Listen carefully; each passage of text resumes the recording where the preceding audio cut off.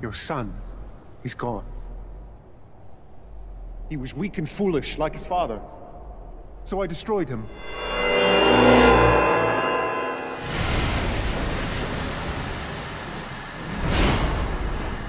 The Osage took their name from Missouri and Osage rivers.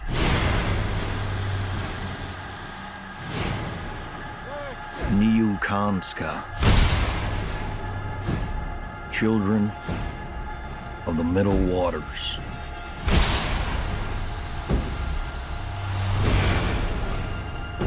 Move, said the great white father. There are many, so many hungry wolves. Can you find the wolves in this picture? Hello, everyone, and welcome to the Weak and Foolish Movie Podcast. My name is Mike Tang, and I'm your host for this episode. Joining me are my fellow Weak and Foolish podcasters, Albert Liu. Hey, everyone. And Paul Shu. Hello. In this episode, we will be discussing the latest film from Martin Scorcese, Killers of the Flower Moon, which stars Scorsese's frequent collaborators, Leonardo DiCaprio and Robert De Niro, alongside Lily Gladstone, whose performance I'm sure we're going to be talking about at length.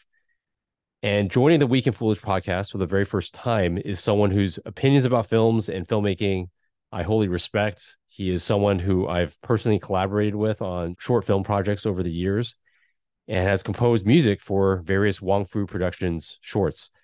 He is a man of many talents, having a degree in computer science and a law degree and a master's of divinity, and he played drums for Joshua Band in Taipei. So Jesse Chui, we want to welcome you to this podcast. Thank you so much for being a guest and for joining us today. Hey guys, thanks for having me, and thanks Mike for the really kind introduction. All right, Jesse. So looking forward to hearing your thoughts on this film, which is kind of a big deal for numerous reasons. It's obviously a film by Martin Scorsese. He's considered an American treasure, and that's enough of a reason to get excited for this movie. It's also the first time DiCaprio and De Niro are starring together in a Scorsese film, and the first time in 30 years that they've been in a film together.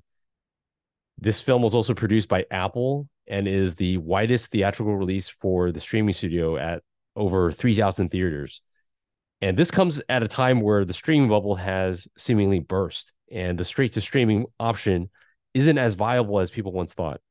So I think that's pretty significant as well, that they're trying to push this film out to as many theaters as possible.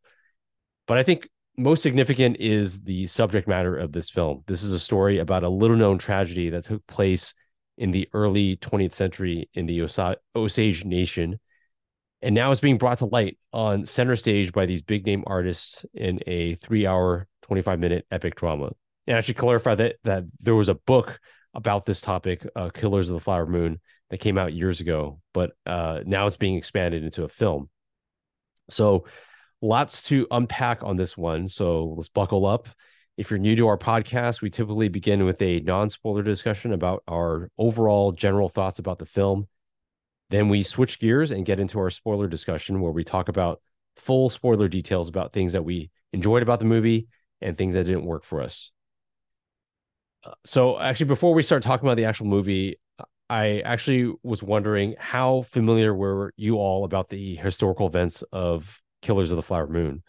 And I guess those listening, if you're not familiar with the history of events and want to go fresh, we probably won't. We're not going to try not to go into details about the plot until the spoiler discussion. But yeah, anyways, were you guys familiar with the historical events, or did you kind of just go in blind, I guess? I guess I'll go first. This is Albert here. I was familiar with the historical events because I read the book prior to watching the movie. Shout out to Joey Derberry if he's ever listened to this, but he's a colleague of mine at work who introduced me to the book. He was a big fan of the author David Grann, who's a journalist who also wrote the book The Lost City of Z, which also became a movie. And yeah, I think we were talking about sort of, J. Edgar Hoover, and he had brought up Killers of the Flower Moon as sort of like, this amazing story about how the FBI got started. And they really sort of got started because J. Edgar Hoover was trying to make a name for himself, and then he heard about these, mysterious murders of Osage people who at the time were like the richest people in the United States because of these oil head rights they got, and sent a sort of your perfect lawman in Tom White to investigate these murders. And I think the book also got a little more popular because I think as more and more Americans are discovering about, these different histories, and I do mention the word histories in the United States, right? We growing up, we're always sort of taught that there's just one history and everybody sort of knows the general events, but many, many different communities in the United States have different histories. And what I mean by that is like some people grow up with the knowledge of an event happening to them that's as big as anything, but they don't read it in their own history book in school. It's sort of like how Tulsa is to African Americans.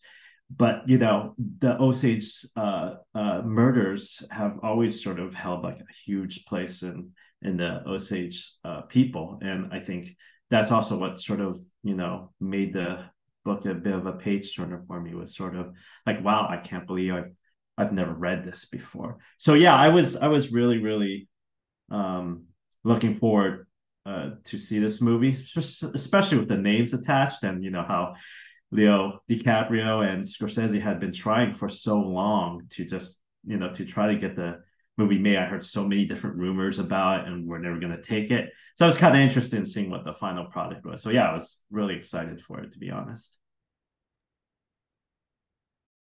Yeah, Albert is our resident history buff on this podcast, so we kind of always lean on him to kind of fill us in on all those details. So that's awesome that you read the book before, like, I mean, when it first came out. Well, to clarify, I actually finished the book earlier this year. I started on it a while ago, but I got when I heard they were getting really close to sort of finishing the book. I was like, okay, I gotta finish it. So it was a cruise read at the end of the day. It's a great page turner. Yeah. I was gonna say if since Albert is our resident history buff, I'm the resident ignoramus because I just had nothing. Knew nothing about the subject matter. So the only reason I had even heard of this was because of the people attached to it. So that was enough for me to be intrigued. But yeah, I knew nothing. Yeah, and I also didn't know anything beforehand. I only watched the movie yesterday because I had a $5 coupon to watch the movie from nice T-Mobile. I knew it. I saw that T-Mobile coupon. Yeah, so Paul, you're not the only ignoramus on this podcast, so don't feel too bad. All right, so I guess all 3 out of 4 of us went in kind of blind about the story. So let's hear about our overall non-spoiler thoughts on the film. And I want to start with Jesse because last night Jesse and I were texting about the film, and he has the polar opposite opinion of what I thought of the film. So I'm like, anytime you have a contrary opinion, I think it's always fun to kind of have a discussion on that. So Jesse, why don't you let us know what you thought about Martin Scorsese's Killers of the Flower Moon? I'll read some snippets of text I sent Mike last night. In short, I really did not like the movie. It was a chore to sit through. It felt too slow and too long, and generally just a waste of time and human effort. Dang! Oh my God. Jeez. This is why we needed him on this podcast. Okay. And, we were texting each other like at midnight, and, it was time to go to bed. So I really felt like, okay, I want to know your thoughts. I want to know more. I wanted you to elaborate. And what better format to elaborate on than a podcast? So can you please elaborate on why you thought this movie was a waste of human effort and was such a chore? Actually, maybe you all could kind of share a summary of how you felt about the movie first. And then people have to just keep listening to the podcast to find out why I felt the things I did. Oh, that marketing hook, dude. Yeah. It's a good Okay. All right. tactic. All right. Okay. All right. So Jesse hated it. Is that is that is that an okay word Oh, to I use? didn't. That's such a strong word. There's just like an absence of like. Yeah, not the Okay. presence of hatred. That's kind of worse. It's just like, oh It's just wow. nothingness for you. Yeah. All right. So, all right then let's go to Albert then, the one who read the book and was familiar with the story. What did you think of Killers of the Flower Moon? I really, really liked it. I think it's a excellently crafted movie. Scorsese and the same folks he usually works with uh at the top of their game. And I think they do a good job of sort of, it's a bit of a slow burn, I'll admit to that. But the thing with me in Scorsese movies is that I always feel like the first viewing of most of the movies I watch from him always feels slow. It's really, which is why I'm hesitant to sort of judge the movie on that, even though it did feel like that for me at some points. Is because every time I watch a Scorsese movie, the second, third, or fourth time, it feels faster and faster and faster. So I'm kind of curious to see how it'll feel for me with subsequent viewings. So, but that being said, I think it's excellently crafted. I struggle a little a bit into like whether I enjoyed reading the story more or watching it, because the movie sort of centers on Molly and Ernst Burkhart, right? There's sort of a more intimate sort of narrative at play, whereas the book itself was written by David Grant. He was a journalist, so there's sort of a wider, more general scope to things. So I struggled a little about which way of experiencing the story, better was for me, or more entertaining, I guess. But there's no denying the power of cinema as a visual language. And I think they really knocked it out of the park in this regard. And you could, although I don't think it's Scorsese's best movie, you could feel him sort of taking out everything he's ever learned about movie making into this movie. Not just sort of like, how do you do violence in the most disturbing way, but also sort of like his studies on spirituality, and also his maybe his other work and sort of detailing what does it mean to sort of have class differences, and so you see him pulling from all those areas he's worked with before, and I really sort of like the end result. I do think the movie became more and more powerful for me as it went on, and I was like, wow, for me, there's just not many people who could do that for me after a 3-hour movie. Yeah, I'd have to really agree with you on Scorsese films in that as you rewatch them, you pick up on more things and the pacing feels faster than the first viewing. And I've actually grown to love a lot of Scorsese movies after multiple viewings. I remember like Goodfellas. The first time I saw it, I was like, yeah, it's fine. But then as I watched it again and then again over the years, with each time, I'm like, wow, this movie's a masterpiece. So, yeah, I totally see what you're saying. And yeah, I agree with that. Paul, what did you think about the film? Yeah, I really liked it as well. His movies keep getting longer and longer, but I feel like the quality is still the same to me. 2019's The Irishman, I thought was amazing and one of my favorite films of the year, and also from him as well. And I found it to be, like a spiritual successor to Goodfellas, like a more matured perspective on, the life of being a mobster. And in many ways, I found Killers of the Flower Moon to kind of be a spiritual successor to The Irishman as well. Just because, very few directors are as good as Scorsese in depicting the highs and lows of living like a lucrative but dangerous life and the consequences of living said life. So, yeah, I just thought that he showed that really well in Killers of the Flower Moon, and I think not only does the film speak to the longevity and consistency of his career, the same applies for DiCaprio and De Niro. For DiCaprio, I think this is one of his best performances ever. I think he's just really, really vulnerable, I feel like, in this performance, and he also took the signature Florence Pugh pouty face and did it for the entire 3.5 hours, which was amazing. At one point, I was like, man, does he have like something in his mouth to make it look like it's permanently frowning? But yeah, I just feel like it's a very unconventional performance from him. You know, he usually plays the shining protagonist for the most part, so I thought it was really refreshing to see him in this role. And of course, you know, we're going to talk about Lily Gladstone more. But I think, you know, in regards to her performance, I think oftentimes it's very easy to confuse not emoting at everything with bad acting. But for her, you know, the reason she gives such a incredible performance is not because of her really like dramatic acting, but it's really through the quiet strength of her performance. And I feel like she has like this pained stare that is just throughout the film, and it was so impactful and expressive, I feel like, and very emblematic of, you know, the tragedies that her people suffered through.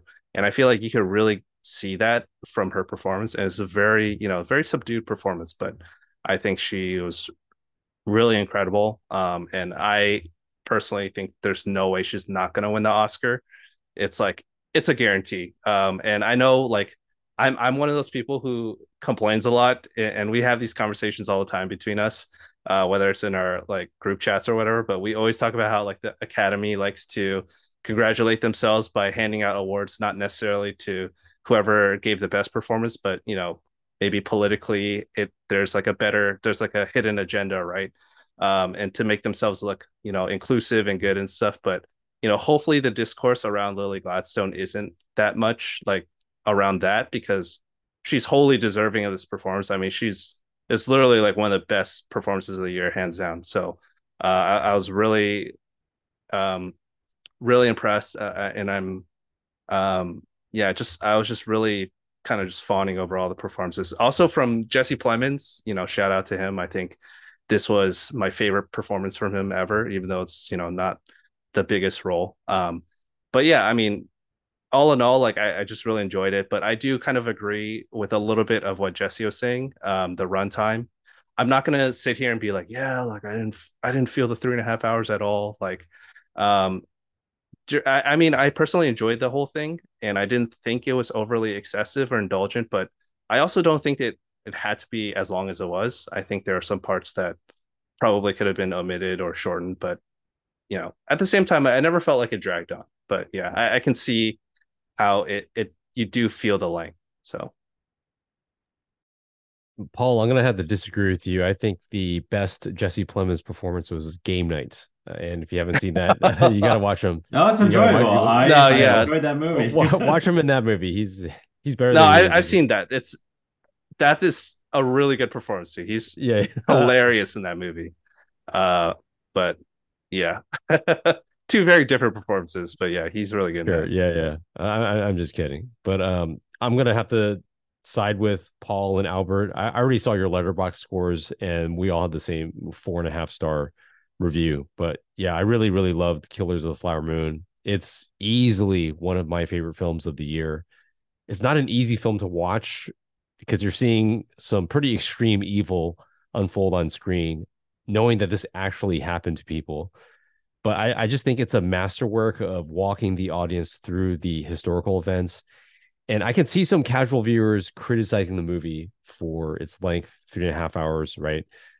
And so, Jesse, I know you said you thought it was boring and slow, and I totally see that. I can see why people would feel that, but I feel like it was necessary to immerse the audience into this world, into this community. I personally felt like every scene was important. It felt purposeful. Like I got the point of each scene. I'm like, okay, now I know more about this person. Now I know about what's happening here. And I just think it's important to show the world and the characters and the events that's transpired, or all of it at once, for a story that's this important, especially important to these people.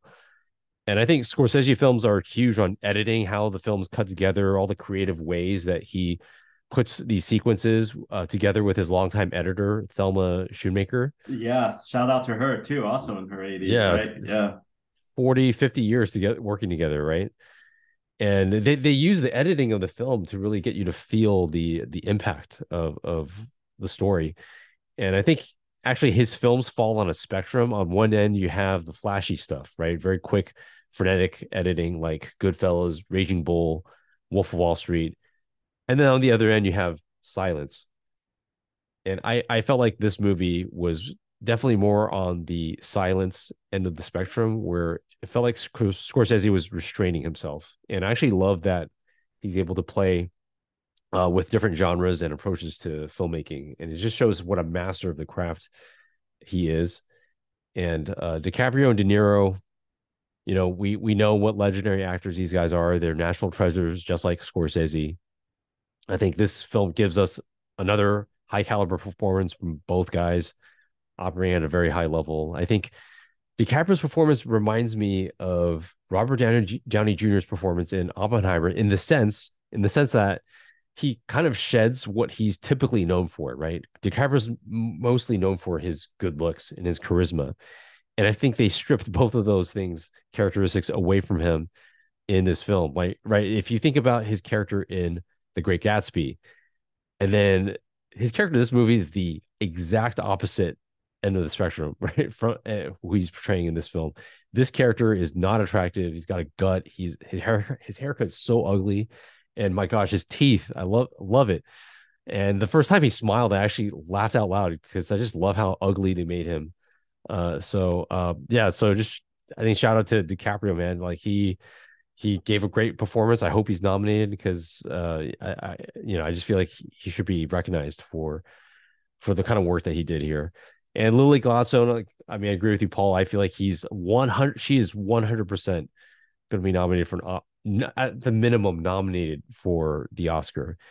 And I think she has a very big chance of winning. I wouldn't go as far as to say 100% she's winning, but I think she has a very high chance for that. I think she just made me feel a lot for her character, and not just her character, but her people and her connection to these people and these events. And she kind of carried all that weight on her shoulders on the film. And that's a lot to ask for someone who hasn't acted in a huge project like this, right?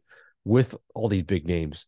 And so I feel like she's a star. She's a star, and a star is being born in this film.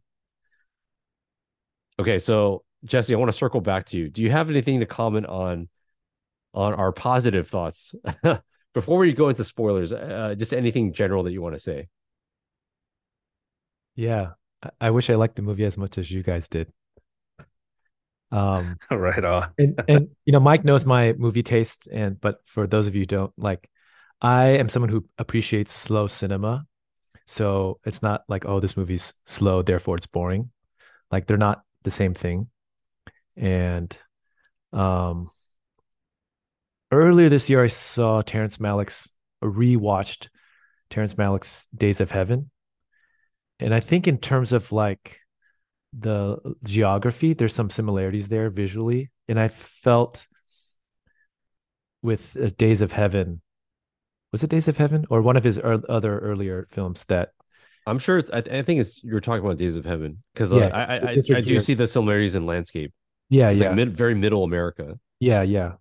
And I think actually Days of Heaven was filmed in Canada, but anyway, like there's something about the cinematography in Days of Heaven where like I can just like the camera can be still or what it could be, and I can really enjoy the experience. But I didn't sense that with Killers of the Flower Moon.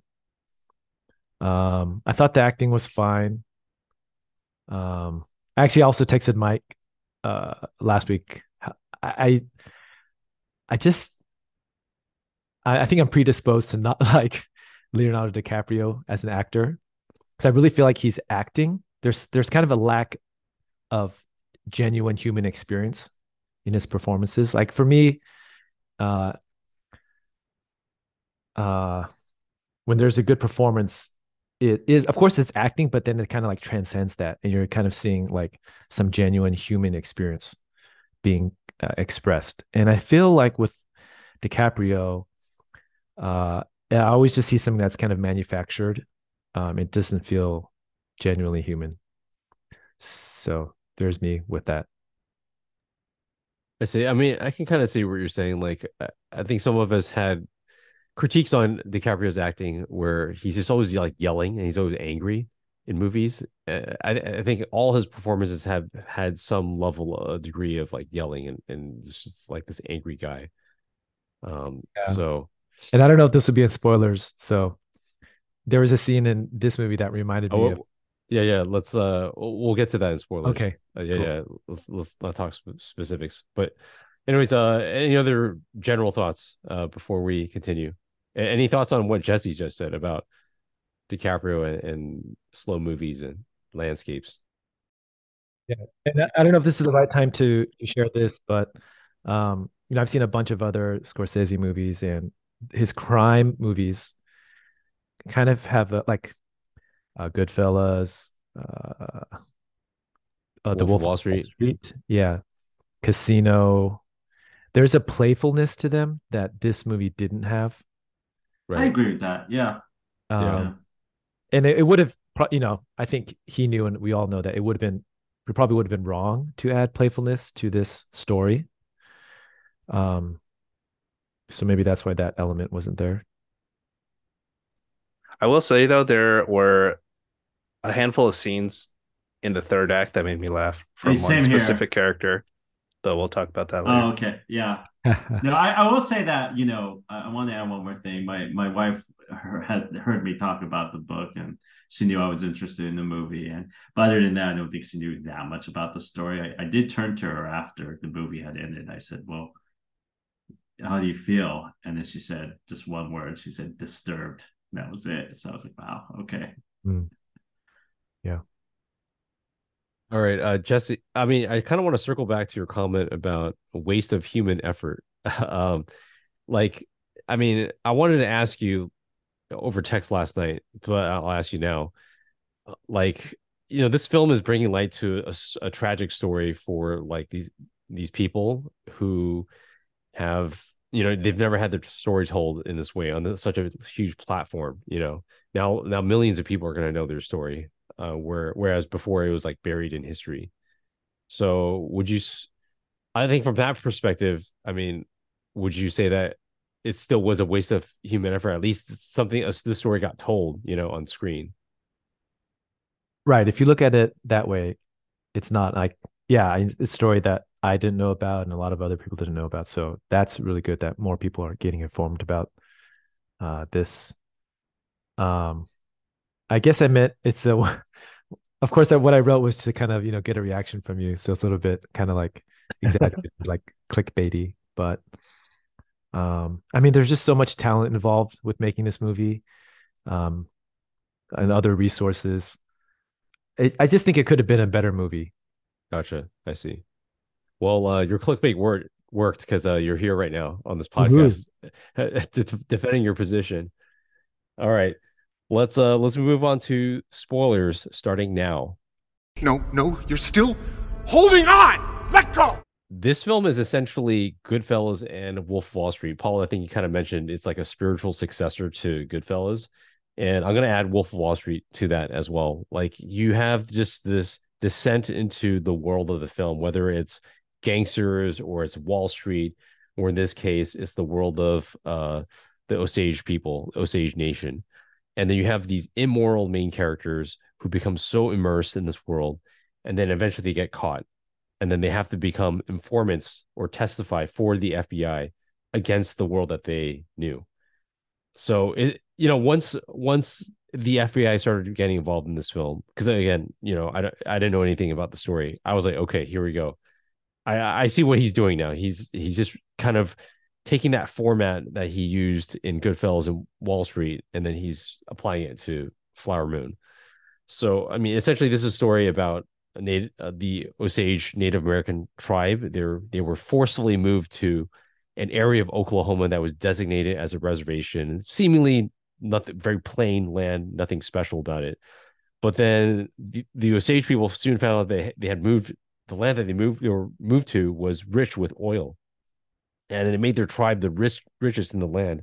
This is like the equivalent of $400 million the total value of the oil. So they became rich really fast, and white Americans basically moved into the area seemingly to serve the Osage people. They were working in barbershops, they were drivers, and so forth. And they began to intermarry with them. But soon the Osage people were being murdered, and the white Americans who married into the families were basically inheriting the wealth. And we find out that there was this whole scheme to try to eliminate them so that they can get the money. So I want to start off the discussion in spoilers. What was your biggest highlight from this film? Or I guess in Jesse's case, what is your biggest low light? The one thing that stood out to you guys the most?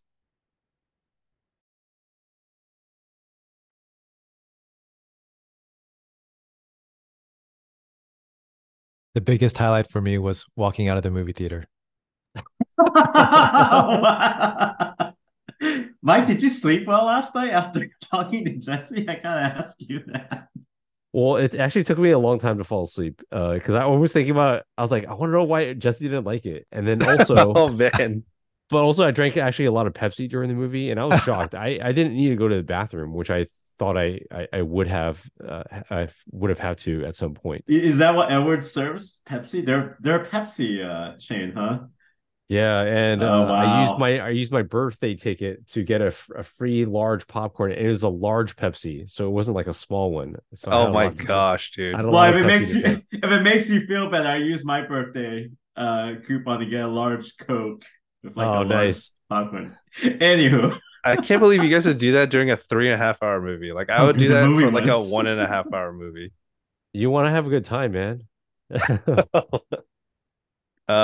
I guess I mean just speaking about like the opening, I really appreciated the subtext of just how like even in the opening sequence they have like that slideshow, right? And it talks about like the Osage people. And I think it says something about how the Osage people inhabited like the least desirable land in Oklahoma. So it's already implied that like this is not their first bout of persecution or oppression, right? Like the American people have already relegated them to this land that nobody wants, and it's just within a miraculous stroke of luck that they managed to find that it's incredibly profitable. And then that's when it's like, okay, this is the second wave of us oppressing you guys, and it's just it's very tragic. And I think that um the film uses a lot of its 3.5 hour runtime to exemplify that. And I think it's yeah, just like the more and more that it carried on, I was just like, man, this is such a heartbreaking story to tell.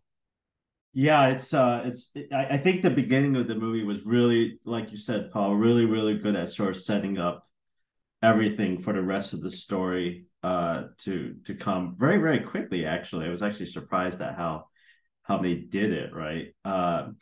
But yeah, you quickly kind of learn how the system is sort of gamed against them, especially with this notion of how head rights can be passed to non-Osage folks, right? So it makes them and plus they're not even though those states are rich, they're not able to fully control their finances, which is sort of the other part of the story that you see at play.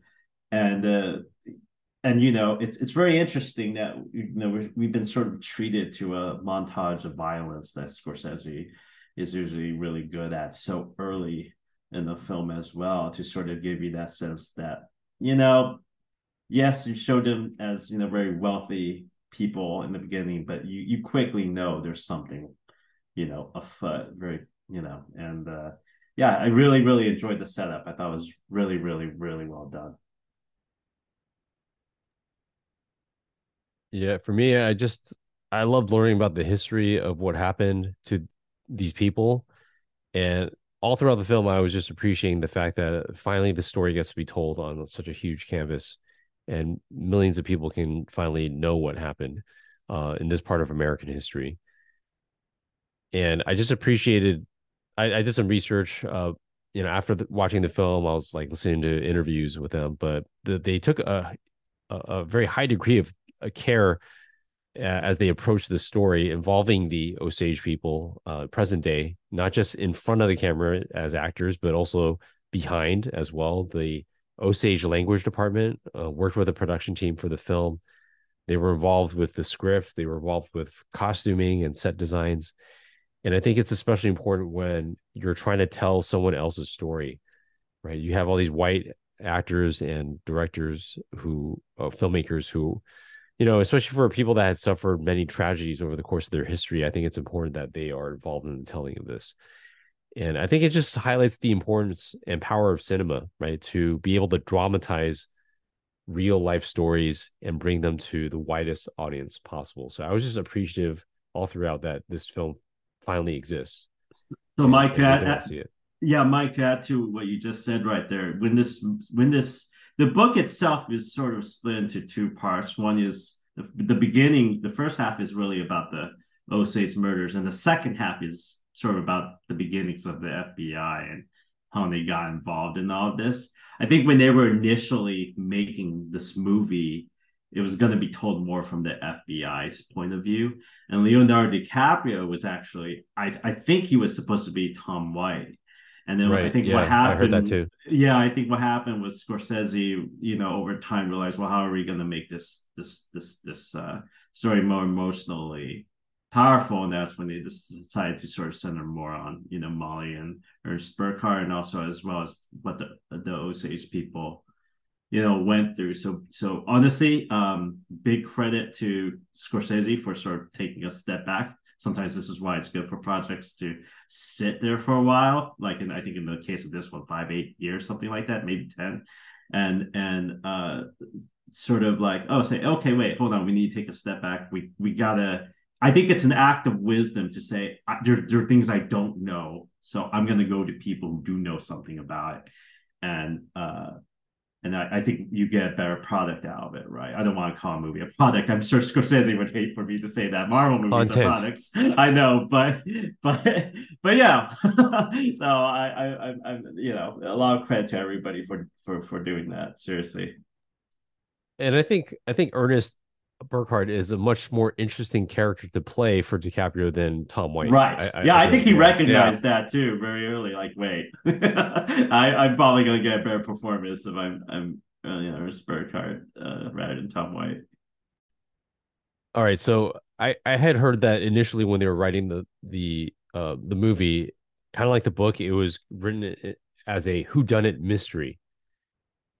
I'm wondering, do you guys think that would have been more effective for the film in telling this story, or do you like the way that it was? Because when I heard that it was a whodunit mystery, I'm like, oh, that would have been interesting as well. And I'm not sure which one I would have liked more. Because this one is great because you get a beat by beat run through of the historical events in chronological order. But then for a whodunit mystery, it's like, I think that could be more engaging for the audience, audiences who might find just a normal historical epic kind of boring, I guess, for the lack of a better term. Sorry, go ahead, Paul. Oh, sorry. Yeah. So I think Scorsese said in his interview at Cannes, he said like it's not a whodunit, it's a who didn't do it. So it's kind of like how he, because right from the get-go, like in the conversation that Ernest Burkhart has with his uncle King, right? They already kind of have like a sinister conversation, and it's very subtle, like because De Niro is so charismatic, and because Ernest seems kind of like a lovable oaf type of character, you don't really feel the gravity of like what they're really talking about underneath until it becomes more actualized throughout the film. So I think if the central conceit of the film was framed under the structure of a whodunit, I think it would take away from like the tragedy of the Osage people, and it would kind of trivialize it in a sense because it treats them more as like like who's the next victim, to advance the plot or something like that. Yeah, so I think in this sense, like it is less of a whodunit because we kind of know from the very beginning like the guilty party, and it's more of a just like how did this happen, and the tragedy like being kind of told through the experience of Molly's family, I think makes for a more impactful and memorable story because we have lots of whodunits, and I just feel like yeah, it probably wouldn't be as tasteful to have done it like that for the story here.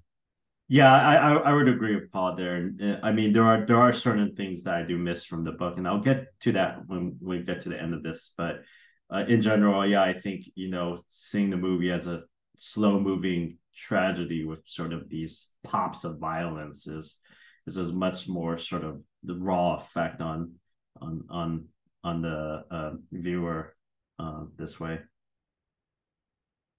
But Um, yeah, yeah. Sorry, go ahead, Jesse. oh, do you want to finish your thought? Oh, I'm good. Yeah. Okay. I'm not too familiar with the whodunit genre, but I think there's a trope where they gather a bunch of the main characters together and try to figure things out. And so while watching this movie, I had a moment like that totally didn't cross my mind that this is a whodunit or isn't a whodunit movie. But then when the Jesse Plemons character and some other people were out in this like empty field with all their cars trying to figure things out, I thought, oh, is this like a whodunit uh movie? Or I don't know. Did you guys think that when that scene happened? I definitely do think that it shifts a little bit upon the arrival of Jesse Plemons' character, and I mean he arrives like pretty late. I think maybe there's like I don't know an hour and a half left or something, but yeah, I mean it definitely I think definitely the the tone kind of shifts a little bit. Um, but I'm glad that they didn't delve too hard into that. I mean, I feel like it's pretty straightforward. He just goes around asking questions, and then most of the people are pretty closed off to him, and he's like, "All right, well, I just got to figure this out." Like the movie never really becomes about him, and I think that's what makes it so good, right? It never like it never kind of implies like, oh, now the hero in shining armor has arrived to save the day. I feel like the movie never kind of makes that its point. I want to go back to sort of the introduction of William Hell, who is Ernst Burkhardt's uncle, who sort of is the I think de facto sheriff, right, or sheriff in honor, and so he is the guy everybody knows and trusts, including the Osage Native Americans. And I sure love the intro of that character during this first part of the movie because it's so charming, and you think, oh, he's such a great guy. And when he's really sort of almost like a devil incarnate type of character, and because we are the weak and foolish podcast, it was sort of hard for me not to see um Leonardo DiCaprio and Robert De Niro as sort of like a dopier Midwestern version of like Anakin Skywalker. Yes. I remember Right. just like pulling him, between his light and dark sides. And, ironically, Leonardo DiCaprio was in the running to be Anakin a long time ago, but it was hard for me not to think of that. That's what happens when you watch so much Star Wars movies. Everything's a reference or a comparison. Albert, I was wondering how were we going to tie this episode back to Star Wars, and I'm so glad you dropped it. Thank you so We much. just got it. We just I was got just it. gonna get. I was just gonna let that boat sail, but ship sail. But you did it. Thank you. Yeah, that beginning conversation, he already started planting seeds into DiCaprio's mind or Ernest's mind about, hey, what kind of women do you like? Red women? That was like a big comment, and then he had to kind of pause and think about it. He's like, oh yeah, red, blue, white. Oh, I don't care. So it was already like planting the seeds of like, hey, he's trying to influence this guy right from the get go to get with one of these families. And I think that just the way that De Niro talks about the Osage people, like from the outset, I didn't get the impression that I was like, oh, this guy's like straight up evil, right? He because he has the charisma to be like, clearly these people love him and trust him for a reason. And I think when he was talking about it, it wasn't until more and more of the movie went on where I was like, oh, I just kind of went back to that first conversation, and it was like how he talks about how the Osage people are a loving, like one of the greatest people on the planet, like they're a lovely tribe of people, and it made me kind of retroactively think like, oh, he's talking about them more like they are a product than they are a people. And I think that whole like business mindset really kind of seeps in like the more you know about his character. But yeah, I mean, I definitely was fooled at first where, I knew something was up, and when they're talking about like how do we obtain the head rights, I didn't immediately gravitate towards like, oh, he's already plotting about like, how to kill these people, right? Um, so I think that's credit to the movie and the pacing where these things gradually come to light.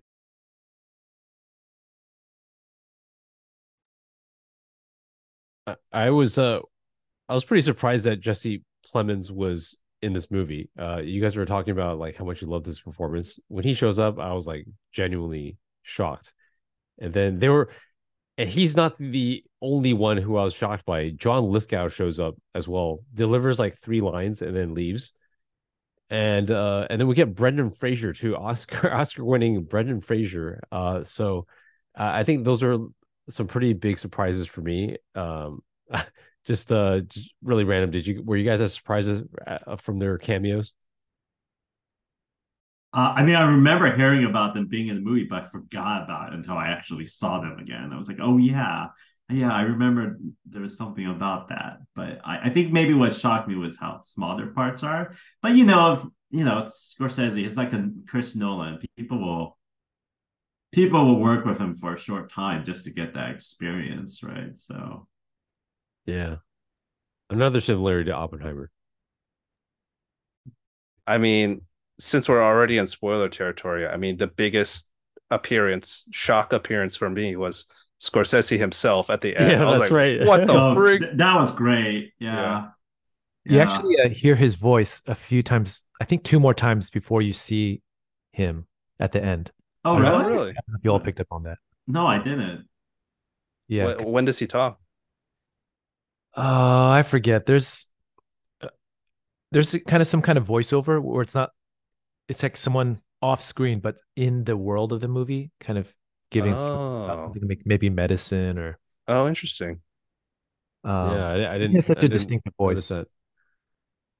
that. Um, So Paul and Albert, what did you guys like about Martin Scorsese showing up at the very end? Oh, we're already at there, huh? At that point. Well, Um, I mean, we could just jump around, sure, sure. since we mentioned him, might as well talk about it. It made the gravity of the story. I mean, you felt the gravity of the story a little more for him to have.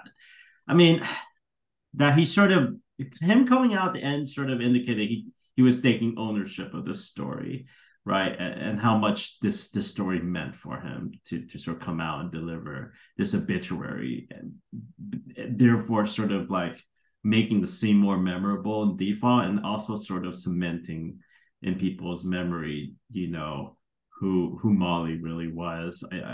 That's sort of what I took out of it.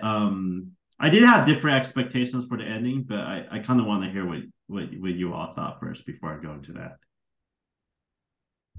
Yeah, so the ending was actually the part of the film that I enjoyed the least because when it gets into the whole radio show ending, it almost to me it almost felt like Scorsese was like, oh, like he looked at his watch and he was like, oh crap, this thing's running at 3.5 hours. Like I gotta figure out how to end this really quick, and it just didn't feel as satisfying of a closure to like Molly's story because I think at the heart of this story is the Osage people and more specifically Molly, and so the fact that they kind of just play off the whole like and then they rotted in jail and then Molly remarried and then she died and then the end, right? I just felt like it was kind of a difficult like way to process the whole send off, especially because the last scene that we see with Molly is in that really tense, scene where she goes to visit Ernest and then they have like one last heart to heart and then she asks him like, "Did you poison me?"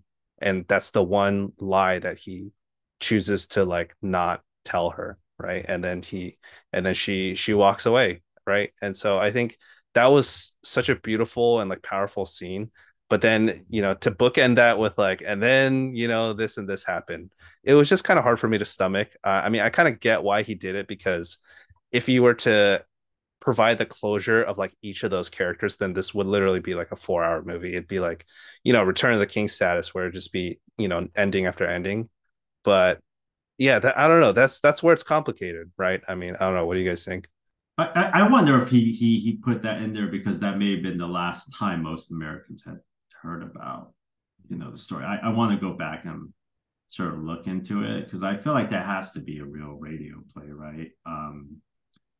But the one thing I did want to add was, and I think it really cemented to me how Scorsese wanted to turn the story about the murders into a more intimate story because, you know, in the book, I think sort of one of the big takeaways from it was, and it's kind of more of a twist, was that this this was a lot bigger than it actually was. It was, you know, the murders weren't just, you know, a couple dozen people. It may have gone to the hundreds, but now there's no way to prove it. It's just kind of, you know, the author walked into, you know, a burial site and just noticed that there were all these people who were young and just died around the same time, right? And that can't just be coincidental, right? And then and sort of the long lasting generational impact of poverty and the Osage, you know, community not being able to sort of recover from that even to this day, right? Despite how long it happened. But I kind of felt like, oh, I would have liked to see some nod to the scale of how bad this actually was. It was like a slow moving Tulsa, is how I would describe it. But you know, I would like to at least see a nod to that. That, whoa, this wasn't just, you know, it wasn't just like an intimate affair. It was big. It was massive. So maybe that's the one thing I kind of wish they did do. But you know, that's how I feel about it. Yeah, Yeah, I Albert. think Oh, yeah. I think it's cool to have Albert's opinion, or just someone's opinion who's read the book too. And like, but talking about the ending, I guess I have 2 points. One is, yeah, it's kind of interesting to think about what this movie would have been without that radio show ending and how Scorsese might have wrapped it up. Like, it could have been one of those ones where they show the real pictures of the people and just say like, oh, so and so died here, so and so divorced this person. That's one way that could have, or you could have ended the movie kind of quickly. And then yeah, or you could have like shot like a fictional sequence of like what happened to them, and then there's like a freeze frame, and then the text appears on the screen, you know, yeah, that kind of thing. yeah. Or Leonardo DiCaprio would break the fourth wall and talk to the camera and tell what happened to all those people. That would have been very Scorsese-ish. That would have been interesting if the actors, if they kind of broke out their roles and did that. I think that would be really fascinating.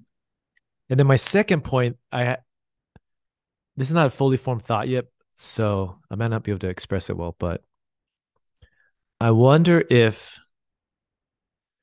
that radio show shows how white Americans were still exploiting Native Americans for profit. But then that also could mean that this film is doing in the same vein. It's exploiting this tragedy for profit. I mean, like going back to Paul's point, I think the difference though is that they actually involved, you know, members of the community or and Mike's point too, in it. So I do feel like it's a little different. And clearly I don't, you know, I know at $200 million, I don't know if this movie's ever gonna really make money. I kind of feel like Apple just felt like, look, we already won the best picture. Let's go for a second one, you know. In that way, yes, that is a bit of an exploitation too, right? I can see your point in all. Yeah, I mean, I'm not saying I believe that, but I think you know, someone could argue that. Yeah, no, I can see that for sure. Yeah. Yeah, I mean, I think the book was optioned for like $5 million, which was like a lot, you know, it's just like ridiculous. I think I don't think that happens to many books. So we're recording this the Monday after the opening weekend of Killers of the Flower Moon, and the numbers are in 23 million domestic, 44 million global. And like you said, Albert, budget was 200 million before print and advertising, which is essentially the marketing of the film. So You yeah, can't it be sounds Taylor like it's Swift, man. You just yeah. can't. No. I mean, this just sounds like a really big flop. I think when I saw the numbers, I was pretty discouraged. Like it didn't produce the Oppenheimer numbers, which was, you know, Oppenheimer was kind of similar. It was both like a very talky 3 hour long drama, but that one had Christopher Nolan's name on it, I guess. But I guess it wasn't unexpected that this movie wouldn't, at least break even I mean, because this is a different movie. it could have gone to streaming, right? It Could could have have, gone to yeah. streaming. Yeah. So yeah, and here's a quote from Deadline, which suggests a different perspective on whether or not this is a flop or if it's a success.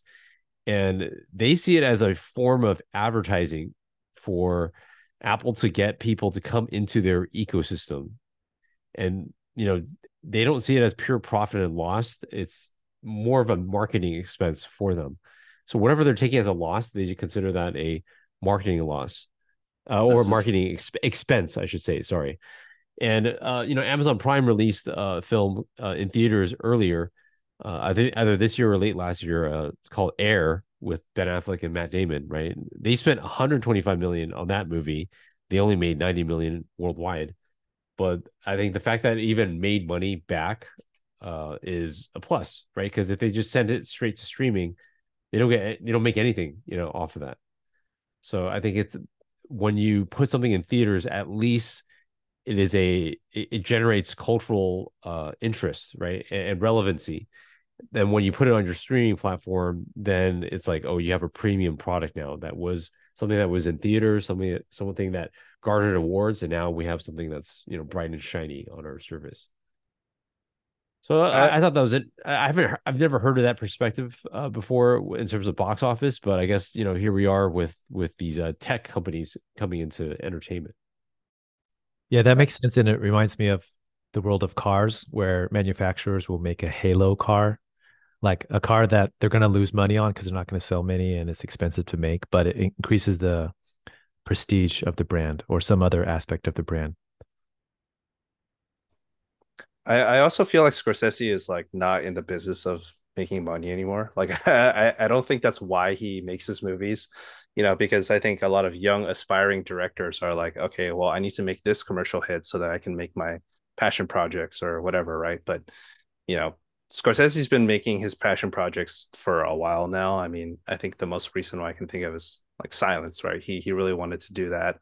And I don't know if that made a profit or not, but I'm assuming it probably didn't make too much money. But yeah, so I think like in that sense, I can totally see like someone making that argument of what you're saying though, Jesse, uh like pointing to the exploitation of the Osage people. But yeah, I mean I think the intention at least behind this movie, I think it was good. So It So was hard the though. Oh, I'm sorry. oh sorry, just a quick note on Yeah. Silence. Budget was 40 to 50 million, and box office was 23.8. oh, gotcha. Okay. That's what Taiwan's tax cuts. I'm guessing for him to shoot there, right? It's Yeah. gotta be. Yeah. Oh, that's crazy. I was gonna say though, I did hear that some people were hearing, the Swifties, next door while they're trying to watch, and there's a lot of silence to killer. So I had the same experience. It wasn't too bad, but you could hear them. So it was kind of like, oh, this movie's. You kind of know which movie's the dominant cultural force right now. I'm not Swifty, but kudos to Taylor Swift for Yeah. a keen business mind in getting that movie out. So our discussion has kind of veered towards the end of the film, but I kind of want to bring it back to discussing things that happen, events that happen, or performances within the film. I guess I'll start by I want to highlight DiCaprio again, and I want to talk about just how ugly this guy was in this movie. Just Yeah. two, yeah, and some of the highlights for me, I laughed out loud. Okay, so there are two different scenes. One where Ernest is driving Molly in the car, and one where they're having dinner in her house. It's kind of like their first date. And Molly would say something in the Osage language, and Ernest's response both times, he's like, "I don't know what you just said, but must have been Indian for handsome devil, or it must That's have pretty been good, Indian for, Mike. or it must have been Indian for coyote." I don't know. I was like the only person in the theater like busting out laughing. No, yeah, that was great. And I laughed. I laughed. yeah, We laughed. Yeah. Okay, I totally great. agree that he's it's great. It's refreshing to see him so ugly because he really is so ugly in this movie. And it's I talk about on this podcast a lot like how much I love Tom Cruise the actor. And this is like this kind of performance from Leo is something that I wish Tom Cruise would do more, outside of Mission Impossible. Just play like these people that Tropic aren't Thunder. right, right. But that was like what 2008, right? So that was like the last time he did that. And it's just like it would be refreshing to see him play someone who's like, yeah, not the protagonist, right? Just someone who's like just like a despicable guy. And I think Leo really nails that in this performance. So yeah, and just like seeing his gradual descent from being kind of like an innocent guy, right? Because they described just from the get-go that he was a cook in World War I, right? So he didn't really see a lot of action. He didn't have to get his hands dirty. And then this is kind of like his version of getting his hands dirty through the exploitation of the Osage people. Yeah, that's right. I didn't think about it that way. Yeah. Yeah, it's really interesting. He's almost sort of compartmentalized his love for his wife with sort of these things he's doing behind her back. And really the only middle ground to all of that is that, the quote insulin unquote that he gives Molly, because you kind of feel like, does he know or doesn't he know? And you kind of feel like the truth is actually strangely in the middle. Like I could see him sort of convincing himself of it from, he could convince himself that he is or not, what it really is as administering to her. And I actually found that part to be the most interesting part of his performance. Yeah, did you guys think that, with the confrontation that they have in the end, did you get a sense that after all that's been said, like he genuinely loved Molly? Or do you think even from the very beginning he was like, this is my way in? I really felt like there was a connection and a love there between these two characters. I felt like the chemistry between the actors and in the I guess the romantic meet cute type scenes, I think that was genuine. Like I think he genuinely loved her, and that's what makes this character so complex. Like that he could love someone but also backstab her and just destroy her whole world. I think maybe that's why DiCaprio was attracted to this character. Is just like such a despicable, strange person, who could do such a thing. Truly, truly Midwest Anakin. So Midwest Anakin. Midwest Anakin. So Oh, Anakin man. never tried to kill Padme, like Well, he kind of did. He kind of did. He did choke her. So, yeah. yeah, he was trying to. Yeah, yeah, okay, He killed her with heartbreak, Mike. That's what happened. yeah, right. Yeah. Yeah, Paul, I'm thinking about your question, and I yeah, I appreciate how whether through the acting or the script or the directing, I think it's still kind of an open-ended question. Although I think most people probably lean towards that he did, at least to some degree, genuinely love Molly. Um, it's almost like the spinning top at the end of Inception. Like, but anyway, and so the reason why I say that is, uh, let's see, like when one of his kids died and he was in prison, like he didn't need to react the way he did, like he was really grieving, he was wailing. I think that's pretty genuine. Um, Another interesting scene was when the FBI, it wasn't called the FBI back then, it was called the BOI, I think, Bureau of Investigation. Jesse Plemons' character was like, "Oh, you're a good man, right? Or do you think you're a good man?" And he didn't actually just say, "Oh yeah, I am." Like he hadn't compartmentalized what he did to that degree. And then, oh, no, another related point is, for me, it's not, because I think in a lot of crime movies or gangster movies, that person really can do so many things to hurt people, to kill people, but yet genuinely love and care for his family. So I don't think it's anything that's not new territory to see in a film. Yeah, I think the tragedy of his character is he ultimately does do the right thing, but it's just, his sins have just, if it's piled up to that point where he can't really come back from it, even if he is trying to, do the right thing at the Yeah. end of it. Yeah. Yeah, that's what makes that final confrontation between him and Molly so impactful because he has the chance to fully absolve himself of all his sins, and then he chooses to hang on to that one lie. And that's when, when she gets up and leaves, I'm kind of just like, yeah, Molly. But at the same time, I was like, oh man, it's really sad. So, Yeah, can you all remind me of that very last exchange they had? What did they say? yeah. So I mean, it's essentially she just comes in like after, like he testifies, I think, and then she just talks about how, um, or she talks about like, do you feel like you've done the right thing? And then he kind of talks about how he testified because of his love for his family, his love for Molly, and then you can tell like based on the way that she's looking at it, it's like okay, but there's one lie that you haven't told me yet because she kind of I think she says something along the lines of like, so is the truth's out for everything, right? And then he's like, yeah, like I couldn't live with myself. And then she, lays it on him. Like, did you poison me? Like the thing in the insulin, were you putting something else in that insulin? And he was like, no, no, no. Yeah. And then so after he, commits to that lie, she just gets up and leaves. So I still have a hard time figure like I guess it's up to everyone, right? Like how he was really feeling, but I still have a hard time figuring out whether he had sort of squared that off with himself, whether he knew what he was doing or not. Yeah, I think now that you've mentioned that, I think the last line was because I like how it's kind of like not so direct, a little bit indirect, how she was trying to get him to really say the truth. I think it was something like, "What were you giving me all that time? Like, what were in those shots?" And then he said, "Insulin," right? And then she walks away. Is that how it played out? I think so. Yeah.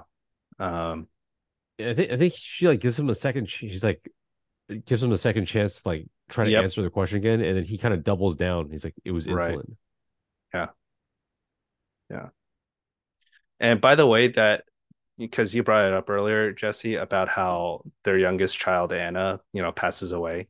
I think to me that was like the most devastating cut of the movie where it like cuts to her in the bed. And I'm trying to think like what was the scene or shot right before that. I don't know if you guys can remember, but I remember it was also like a pretty tragic scene. And then it cuts to like their daughter dying, and I was like, oh my gosh, this is like so brutal, dude. Yeah, I can't remember either, but I do remember the shot of her laying in bed and she had passed away, and then you see some of her toys and stuffed animals like laying next to her, and it was devastating to look at. Yeah. Just Oh, sorry, yeah, go sorry, ahead. go no, go ahead. No, I was gonna say that the deaths in this movie, like, they're just brutal. Like, but they sort of punctuate, you know, at every 10, 20 minutes there's something that just happens. You're like, wow, dang, that's messed up. Oh yeah, another actor who shows up in this film, who I was surprised by, was David from The Last of Us, the Oh yeah. the pedophile pastor from The Last of Us. Everyone's favorite Christian, dude. Yeah, I was surprised to see him in this movie, and yeah, another great performance from this very snake-looking guy. Did Plays you know another that it was snake. him the moment you saw him? Because he's The moment he introduced like saw in him, the I'm like, beginning. oh hey, it's him, it's Oh, okay, David. okay. I actually got him confused. When I first saw him, I was like, isn't that the guy who plays Bruce Wayne's dad in Batman Begins? But then yeah, I looked it up afterwards. I was like, oh shoot, it's our favorite Christian. I didn't make that connection until you just said it, by the way. So, Oh yeah, I mean, yeah. I don't know, kind of hard to. I thought it was like, oh, obviously it's the guy from Last of Us. There was another actor I recognized. I can't remember his name right now. He's from No Country for Old Men. I can't think it. Oh, It's I driving I, me. I do want to say on the subject of like performances that we appreciated. So the character that made me laugh a lot in the third act was the guy who plays Blackie Thompson, Tommy Schultz. So I think he's like a mixed, like a Native American actor too. But he's the guy that they like pin all the like petty crimes on, or or like he has to like do time on behalf of the family, right? I just thought it was so funny when the BOI or FBI goes to him and then he like rats everyone out and then they're like, so did everything work out the way that you had planned? He's like, of course not. That's why I'm talking to you guys. Yeah. I just thought like his character was so funny. And yeah, I mean he really got screwed over by the family. So it was nice to see him get some sort of redemption. Yeah, this movie's really good at sort of like if you have nothing else to lose, just casually take everyone out with you. Right. Yeah. The same was with the older gentleman with the thick Southern accent. I forget what his name was in the film, but he also at the end he just kind of was like, all right, you guys, like I'm just gonna rat on all you guys. Another highlight for me is, I mean, it has to do with the trial, but when Brendan Fraser interrupts the trial when it first starts, and then they take DiCaprio into the room, and you see just a group of like older white men, right? And then I just thought that image was so striking, and they introduce some of the notable members of that, and they're all like oil people, and so it's clear there's so many higher up interests in this land and in exploiting these people. So I went back and I watched the teaser for this film, and I love how they use that line from DiCaprio that he says earlier when he was like reading the book, like, "Can you find the wolves in this picture?" Oh yeah, yeah, Yeah, yeah. yeah. I was like, "Wow, that's cool." Yeah, so I kind of wish they had juxtaposed that in the film, but still a very striking and effective image at what was happening. Yeah, Mike, Yeah. can you just speak in your Midwest accent for the rest of this episode? Uh, I'm a coyote. It was cool uh to. Oh, sorry. no, go ahead, go ahead. It's just a small aside. It was cool to see Robert De Niro uh attempt or pull off this accent because I don't think I've seen him uh act in this accent in another film. Yeah, he's usually like a New Yorker, right? Like streets of New York kind of thing. But then, yeah, he's a total southerner in this. Hmm. Yeah. I was just gonna say, like, I think we might have talked about this on our Oppenheimer podcast episode, but uh, I think the consensus with the movie, as much as people love it, they do think that the courtroom, act, uh, is probably the weakest part of Oppenheimer. But for me, like with this film, I actually thought that the legal like courtroom scenes were actually like really interesting.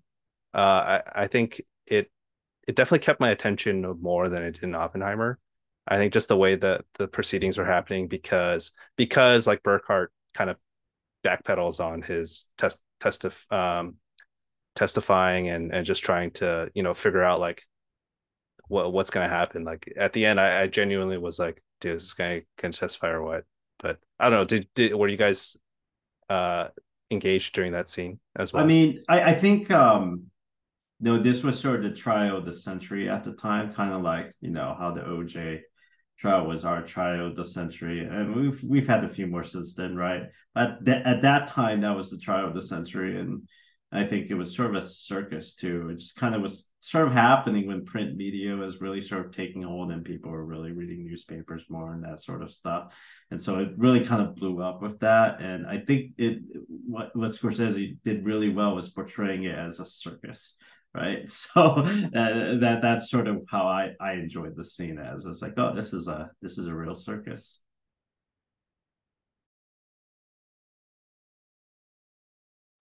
Yeah, that's an interesting point to ask about the courtroom scenes and especially comparing it to Oppenheimer. And I agree it added some energy, like a new flavor to this movie. And maybe that's because the story was basically told chronologically. So when it happened, you're like, oh, they're maybe the justice will happen. Um, and yeah, with Oppenheimer, imagine if it were edited in a straightforward fashion, maybe the courtroom scenes would have felt different. But that's just something Christopher Nolan can't do. So Right, right.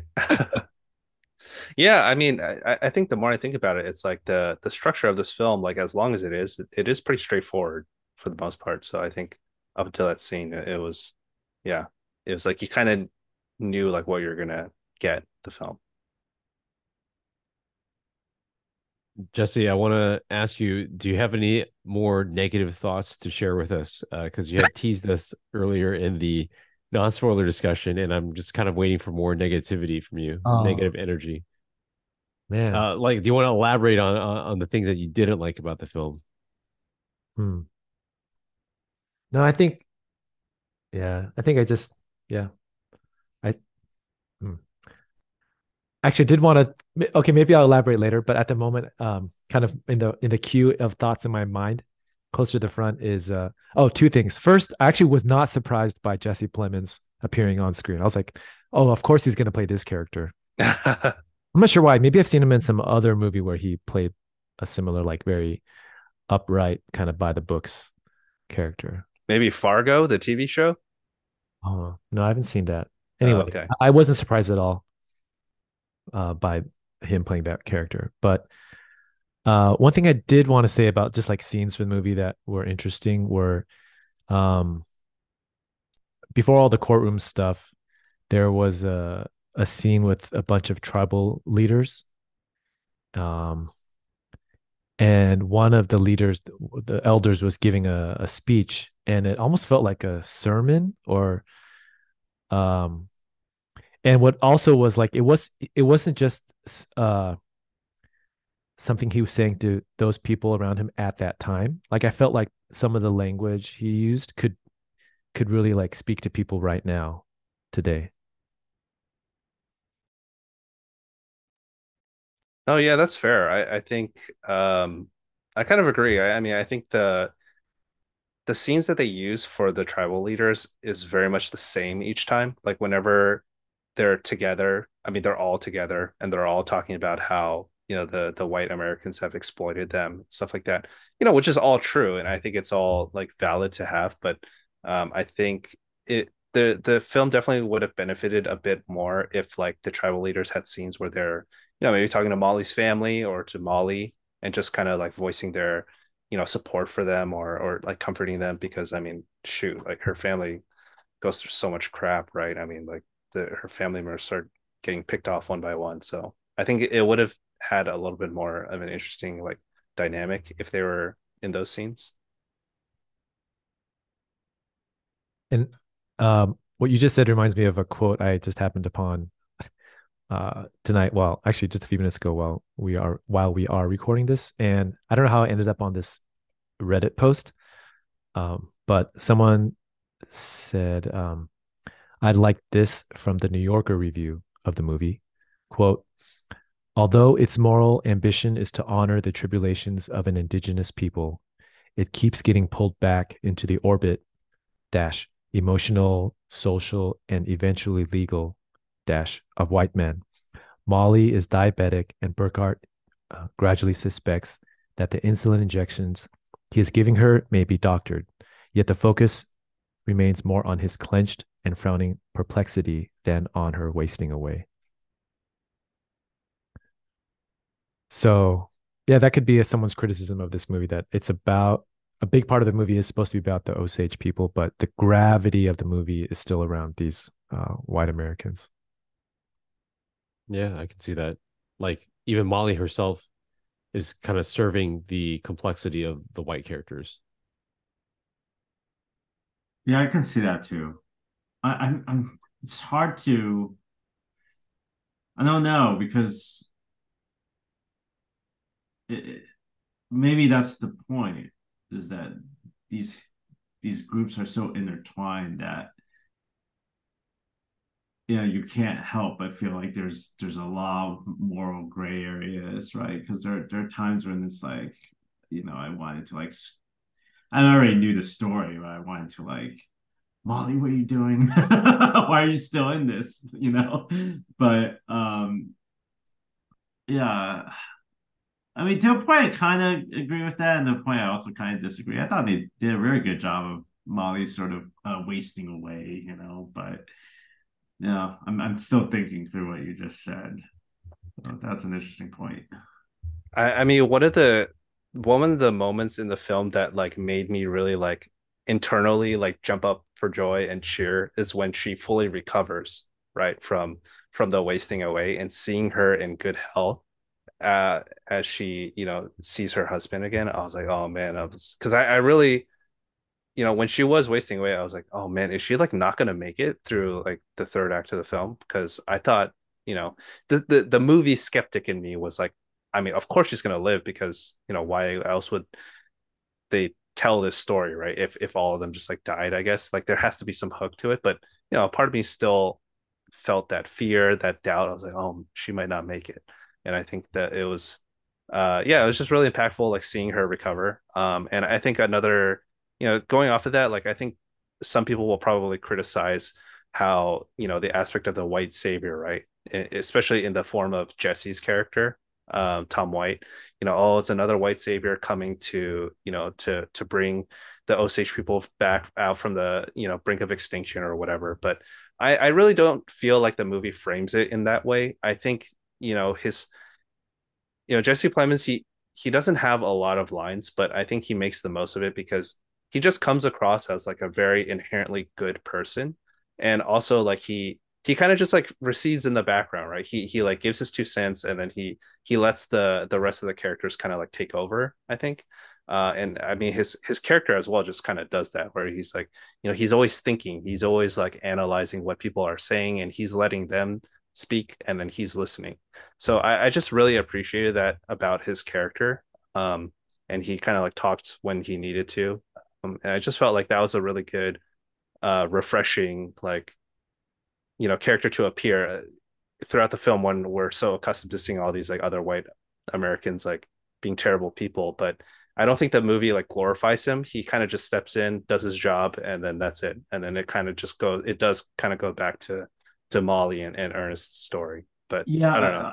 no, I mean, I was gonna say you kind of can't take them out. You could like sort of maybe minimize, maybe one part and sort of put the spotlight more on another, which is kind of what they did. But you sort of can't take out the character Tom. I mean, he really was. I mean, David Grant really researched him. I mean, he was Tom White was sort of a very rare person even of that time. He really was that sort of moral person. If anything, it was you could say, well, yeah, J. Edgar Hoover, being who he was the guy who was sort of fame seeking, and that's why he got the Bureau of Investigations involved in this. You could say this was like his first step into gaining more power. But just even the idea that the FBI was sort of created because of this is also sort of a story onto its own. I don't know if you could completely divorce that out of this story. Obviously the moral weight of the story should be on the murders of the Osage people, but you're also talking about an institution that would grow to make very, very impactful decisions for better or worse in the lives of Americans for many, many, many decades afterwards. So the latter half of the century. Yeah, I really do feel like the character of Tom White is, I feel like it was to service the redemption arc of Molly, just like seeing her, her tragedies finally kind of have some, some redemption in the end, and also to service Ernest's almost redemption, almost complete redemption, until he kind of backs out at the last minute. But, yeah, no, I agree. I also say, we talked about, people could see this as an exploitation of native people's story. I mean, I'm pretty sure there are people who are seeing this movie as sort of like, oh, our federal powers better than state powers, right? And that's always been sort of the forever debate in America. But over here, you kind of see how maybe having a federal power is the better course, especially if you consider how much power that William Hell is shown. And he knows everybody in the state up and down half of America. So it may have taken something like that to happen to sort of bring him down. And even his punishment didn't fit the crime. So yeah, it's good that you're here to kind of give us that historical context. Because now we have I feel like I have a more macro understanding of like these events, how it's tied to the FBI. Um, I was also thinking as you guys were talking, how great would it have been if J. Edgar Hoover actually shows up in this film and it's played by Leonardo DiCaprio from the 2011 Clint Eastwood film J. Edgar. That would be the ultimate cameo. That was an interesting decision not to show him. I thought it was pretty interesting. So, But that is what I thought of immediately when they mentioned his name. I was like, oh, Leo's gonna play two roles. Yeah. And it's like a de-aged version of himself. Yeah, that's why it's a $200 million budget. Um, oh man, I don't know if this is gonna be super off topic, but uh, did you all see a trailer for Silent Night when you watched the upcoming new John Woo movie? Yes, yeah, they showed it in my screen. I did Oh, not. okay. All right, then I won't say what my thought was because you guys haven't seen the trailer yet. Well, But I don't watch trailers, so okay. Just so go it's ahead, fine. go for it. Yeah, go for it.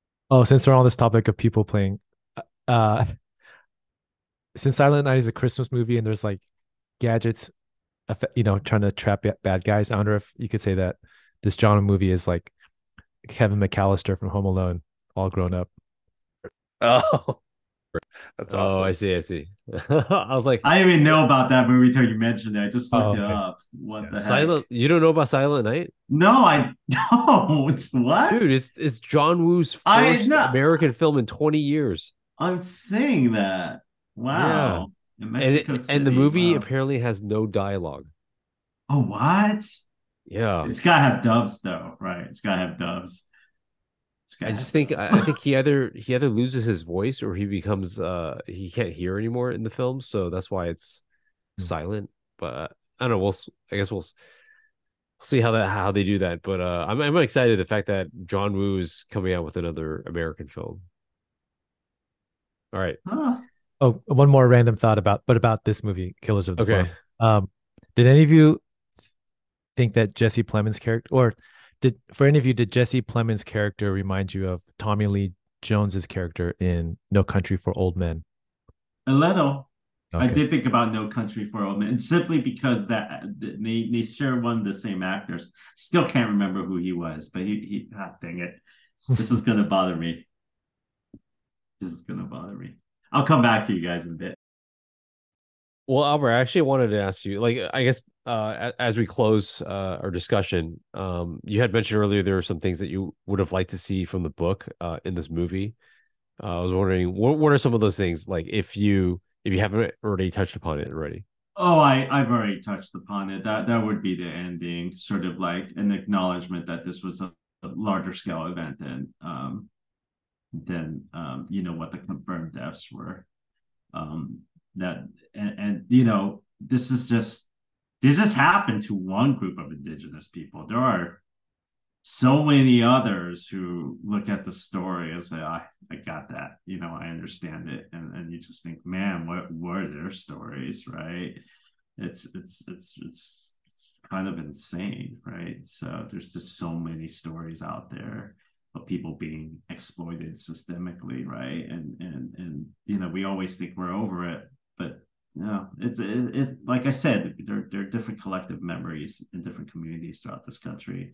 I think one thing that I love about this movie is here's another story that we've put out there, right? And so I think the sooner we can get to understanding everybody's story, I think that's a good thing, right? I mean that in the most positive sense possible, especially with sort of in lieu of what's going on in our in American society right now. I think more exposure is always a good thing because at least it gets us to talk, and talking is always the first step. Awesome. Yeah. Thanks for sharing those thoughts. I think that's a great way to, close and end our discussion. So if you listen to this point, thank you so much for joining us for our discussion on Killers of the Flower Moon. We hope you enjoy the film, like most of us here. So we hope you, come back and see you next time. Like most of us here. I got that. Yeah. Not all, most. See you next time, guys. We're not done yet. No. The Supreme Leader is wise. I'm sure you are. Blow that piece of junk out of the sky!